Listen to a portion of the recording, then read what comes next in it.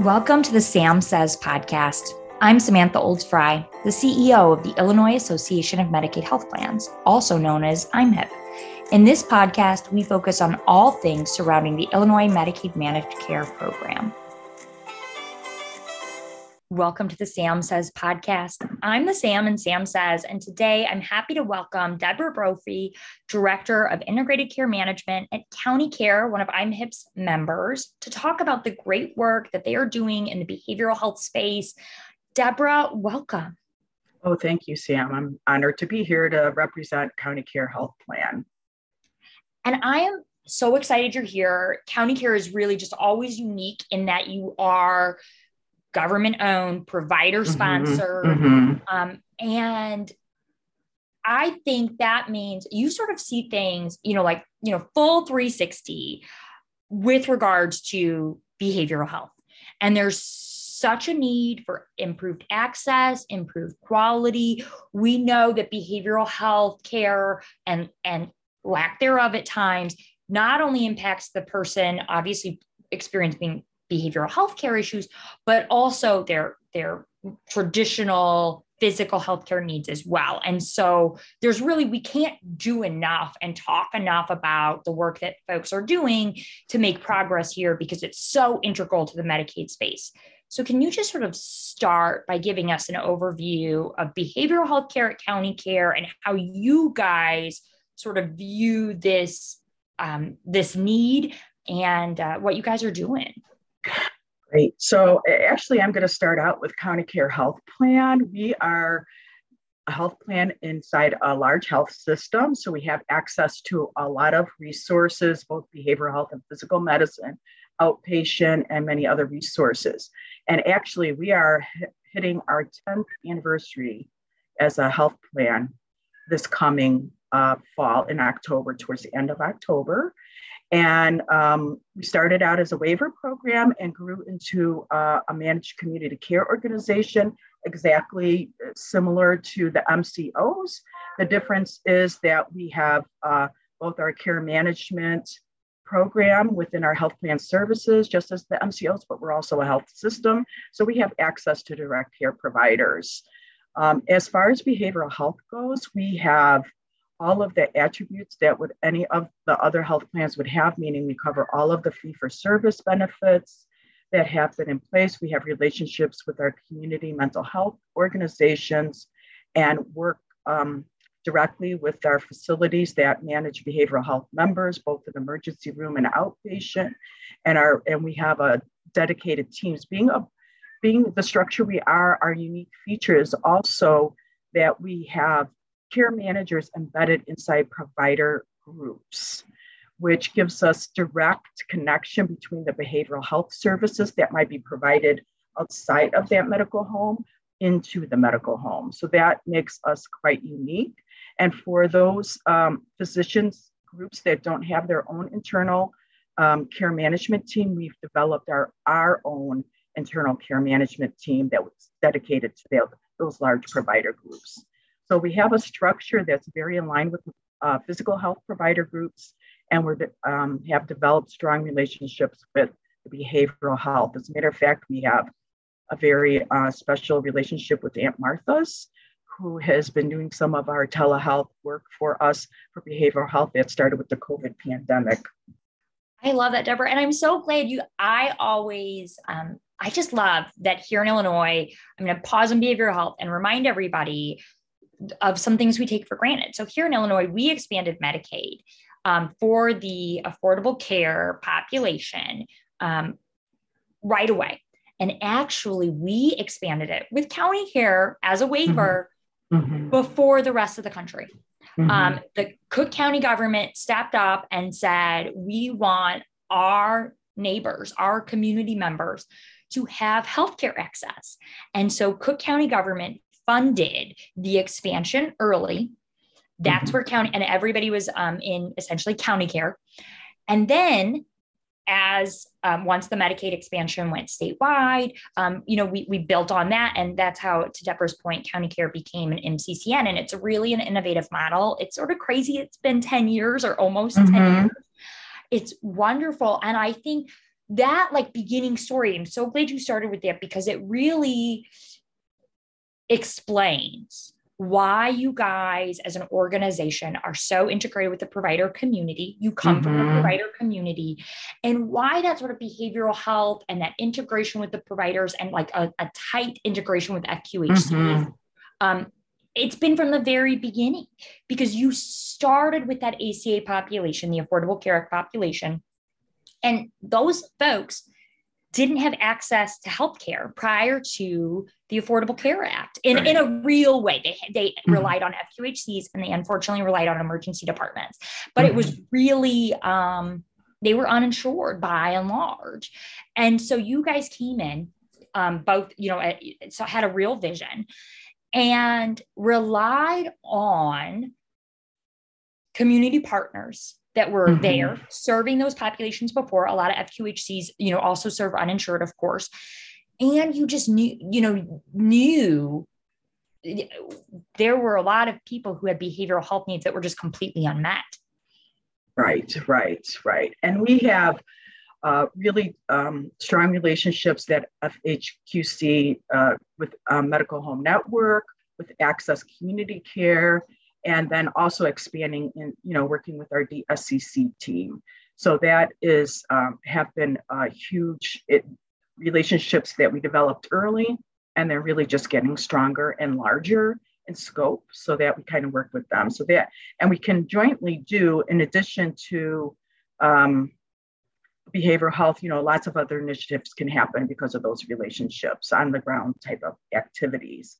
We also have, because we have this tight relationship with our providers, and we've tapped into our relationship with MHN, we have our mobile crisis response capacity is pretty real time, meaning we get real time alerts for several years now for our SAS providers that have formerly, other situations you have to depend on monthly reports to come in, or weekly reports, but we get a report within a day in terms of access, and we've wrapped around some immediate responses and programs with our transition of care team and our care management team for those folks that utilize that service.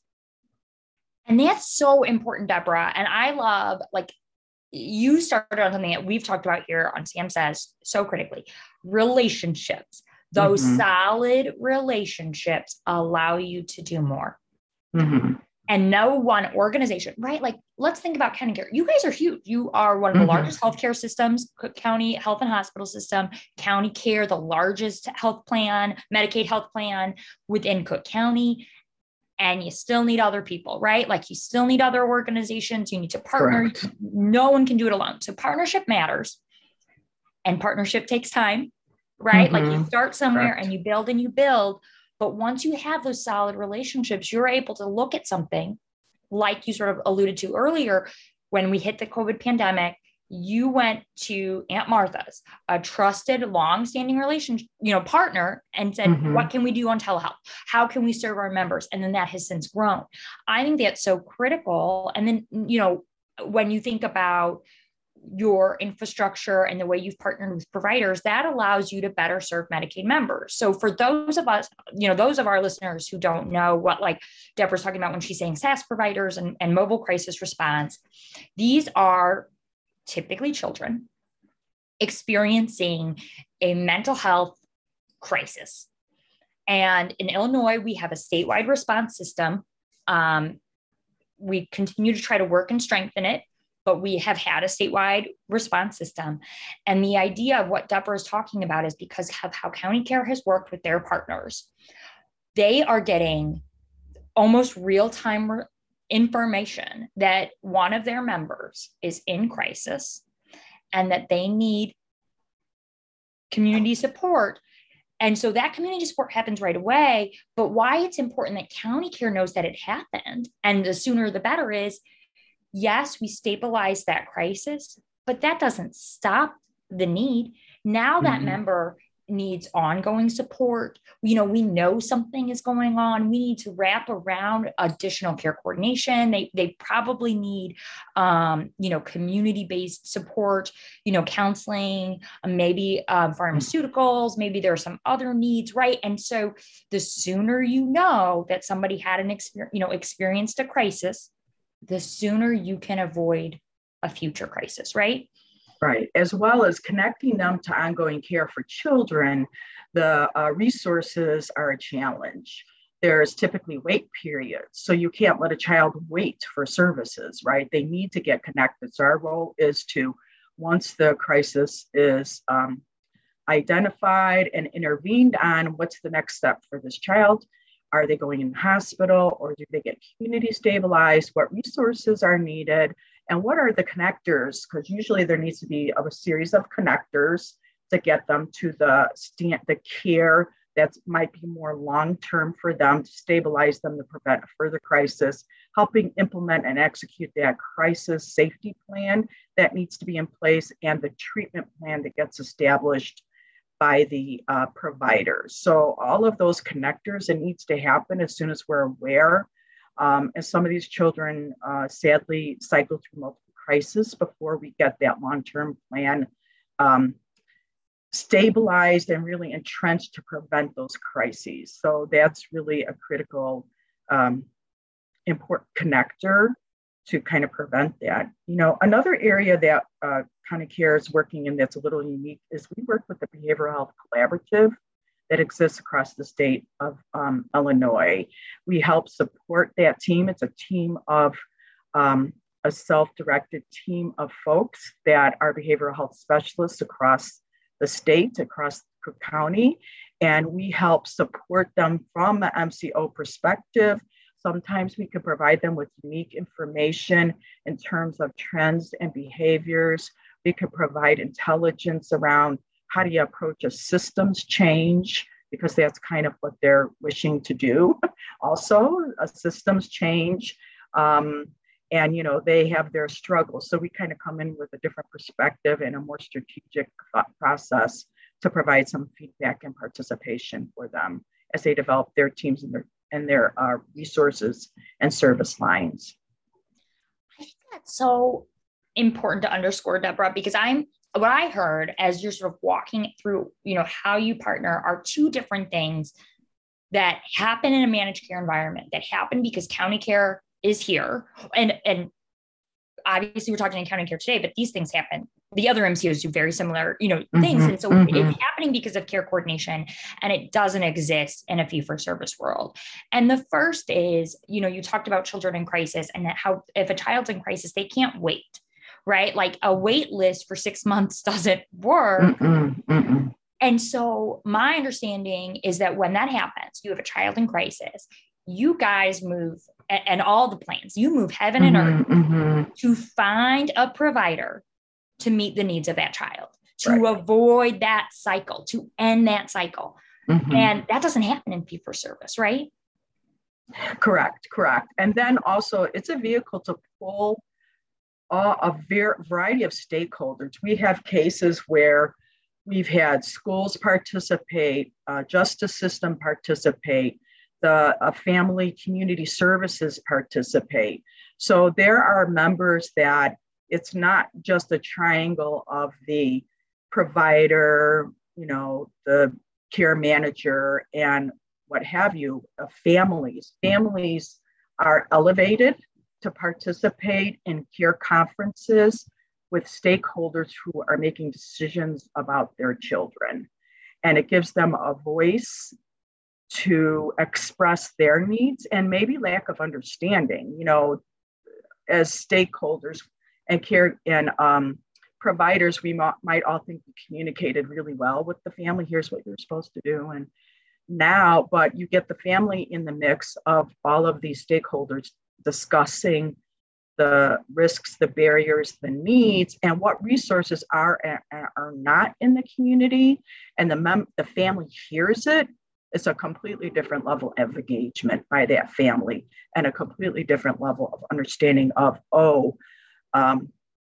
that's not available. So what's another alternative? And then it gets this, and in participating in these sessions, I hear the stakeholders suddenly sort of shifting their perspective, and it becomes a little bit more human. We're not just talking about a treatment plan, we're talking about a child and a whole family system that is that's impacted and that has to participate in that solution. So the more you can kind of pull more folks in, have those care conferences, multidisciplinary and across stakeholders, different providers who have interacted with the member, they provide intelligence and a different view about that child's vulnerability and trauma that they've experienced.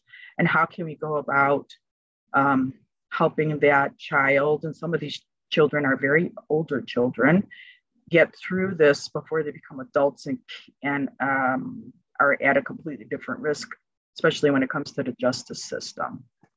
Absolutely. And what I'm really hearing in all of this is we're empowering the people we're serving and their families. Right. Exactly. And you are going to see a better health outcome.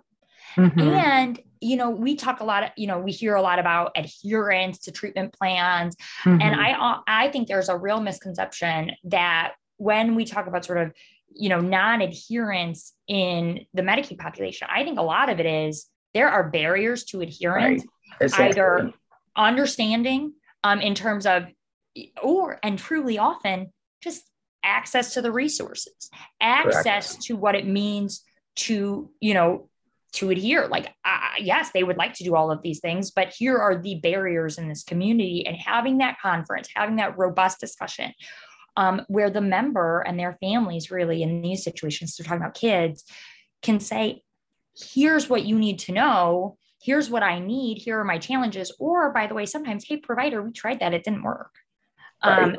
And how can, or that, we did that 2-3 months ago. And, it's just really meeting the needs of the Medicaid member and their families and making sure that they have a voice in their treatment, just Mm-hmm. like you or I would in our treatment plan in the, Right. in the commercial space. Right. And those unique barriers is really, I think, a really critical point. And their barriers, the social determinant barriers have become more enhanced because of COVID, right? Various institutions that supported childcare, schools with resources, and have been so adversely impacted and have had a cascading effect on kids. So that is only been enhanced through all of this. It's always existed, but it's just been enhanced in this last year and a half, especially now, such a long event with a lot of impact in terms of longevity, anxiety disorders, exacerbated challenges with attention deficit disorder. Without those resources to support kids, those IEP plans are difficult to execute because of the resources, social work resources in the facilities and schools. It's so critical to underscore too, because none of this happens in a vacuum. And the other thing that has sort of been keeping me up at night that I didn't realize until recently, I was talking to a psychologist that specializes in childhood trauma. And she told me, when your body's in trauma, you don't actually start to feel the effects and see some of the effects until 6 to 9 months after that event concludes. And so we are just now starting to see the effects of the prolonged trauma, community trauma on these children because of COVID shutdowns and not having, just complete, not going to school in person, just the collective trauma. We're starting to see the impacts of it now as they sort of start to return to quote unquote normal. And we're seeing that coupled with workforce shortages we've never really seen before. Yeah. And so there's a lot of work ahead of us. Yes, there is. And, also a part of the behavioral health program is this whole concept of keeping people out of an institution. I mean, that impacts some of the mobile crisis, but also some of the work we're doing about trying to move and sustain some of our Williams decree members out of institutions. We have a whole clinical case management program wrapped around that effort also.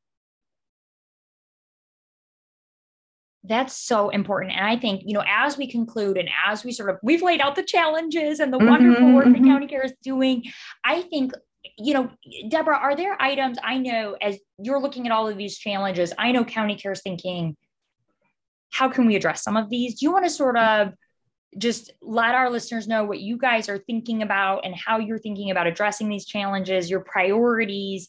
Because I know you're not going to just see a challenge and say, oh, that's going to be hard. You're already thinking, how can we help our members? Well, we're looking at it from multiple lenses. We're looking at very straight on behavioral health incidents and what kind of incidents they are, and doing the traditional MCO readmission reduction campaigns and transition to care campaigns, but also that social determinant. We've looked at all of the housing risks, because if somebody has a housing risk, they won't get their medications, right? So we have to look at that. What sustains them safely in the community, whether it's a child or adult? All of those resources are, in addition to looking directly at here are the behavioral health trends, our relationships with our wide variety of community mental health providers, individual provider, group providers. How do we continue to build and support those organizations and structures directly and indirectly? But how do we support the members in the community so they feel confident to exercise their opportunity to get the resources? So it's really has to be a very holistic approach with eyes on the end result is improving these health outcomes around behavioral health and reduce utilization of just Band-Aid situations like ER inpatient, and move towards a bigger trend at sustaining medication utilization, regular outpatient treatment at whatever level that member needs to have, and sustaining that kind of activity. And how do I sustain myself in the community, whatever community setting that happens to be for that person? Oh, Deborah, thank you. I'm so glad you highlighted all of that. Just really that reminder that none of this happens in a vacuum. Mm-hmm. And that, of course, if a member or a family doesn't have housing, or they don't have access to secure food, or, whatever it may be, that's going to add stress, and that's going to exacerbate the scratch. And so you can't address one without addressing the needs of the whole family. Right. That family perspective, system perspective is really important. Nothing happens in isolation. Deborah, I am so truly grateful you were able to join us today to walk our listeners through the wonderful work that County Care is doing. More importantly than joining us today, I'm grateful that you are sort of in these Illinois trenches, helping build and improve a system to serve our most vulnerable. And so just thank you for joining me, and thank you for your work. Oh, thank you for profiling us. And it's quite an honor to work with our population. Thank you so much. And to our wonderful listeners, thank you for joining us. To learn more about what IMHIP is doing and to listen to other interesting podcasts like this one, we encourage you to visit our website, imhip.org. And don't forget to like and follow us on Facebook, LinkedIn, and Twitter. I'm Samantha Olds-Fry. This is Sam, and Sam says, as always, thanks for joining us. And until next time, be well and stay safe.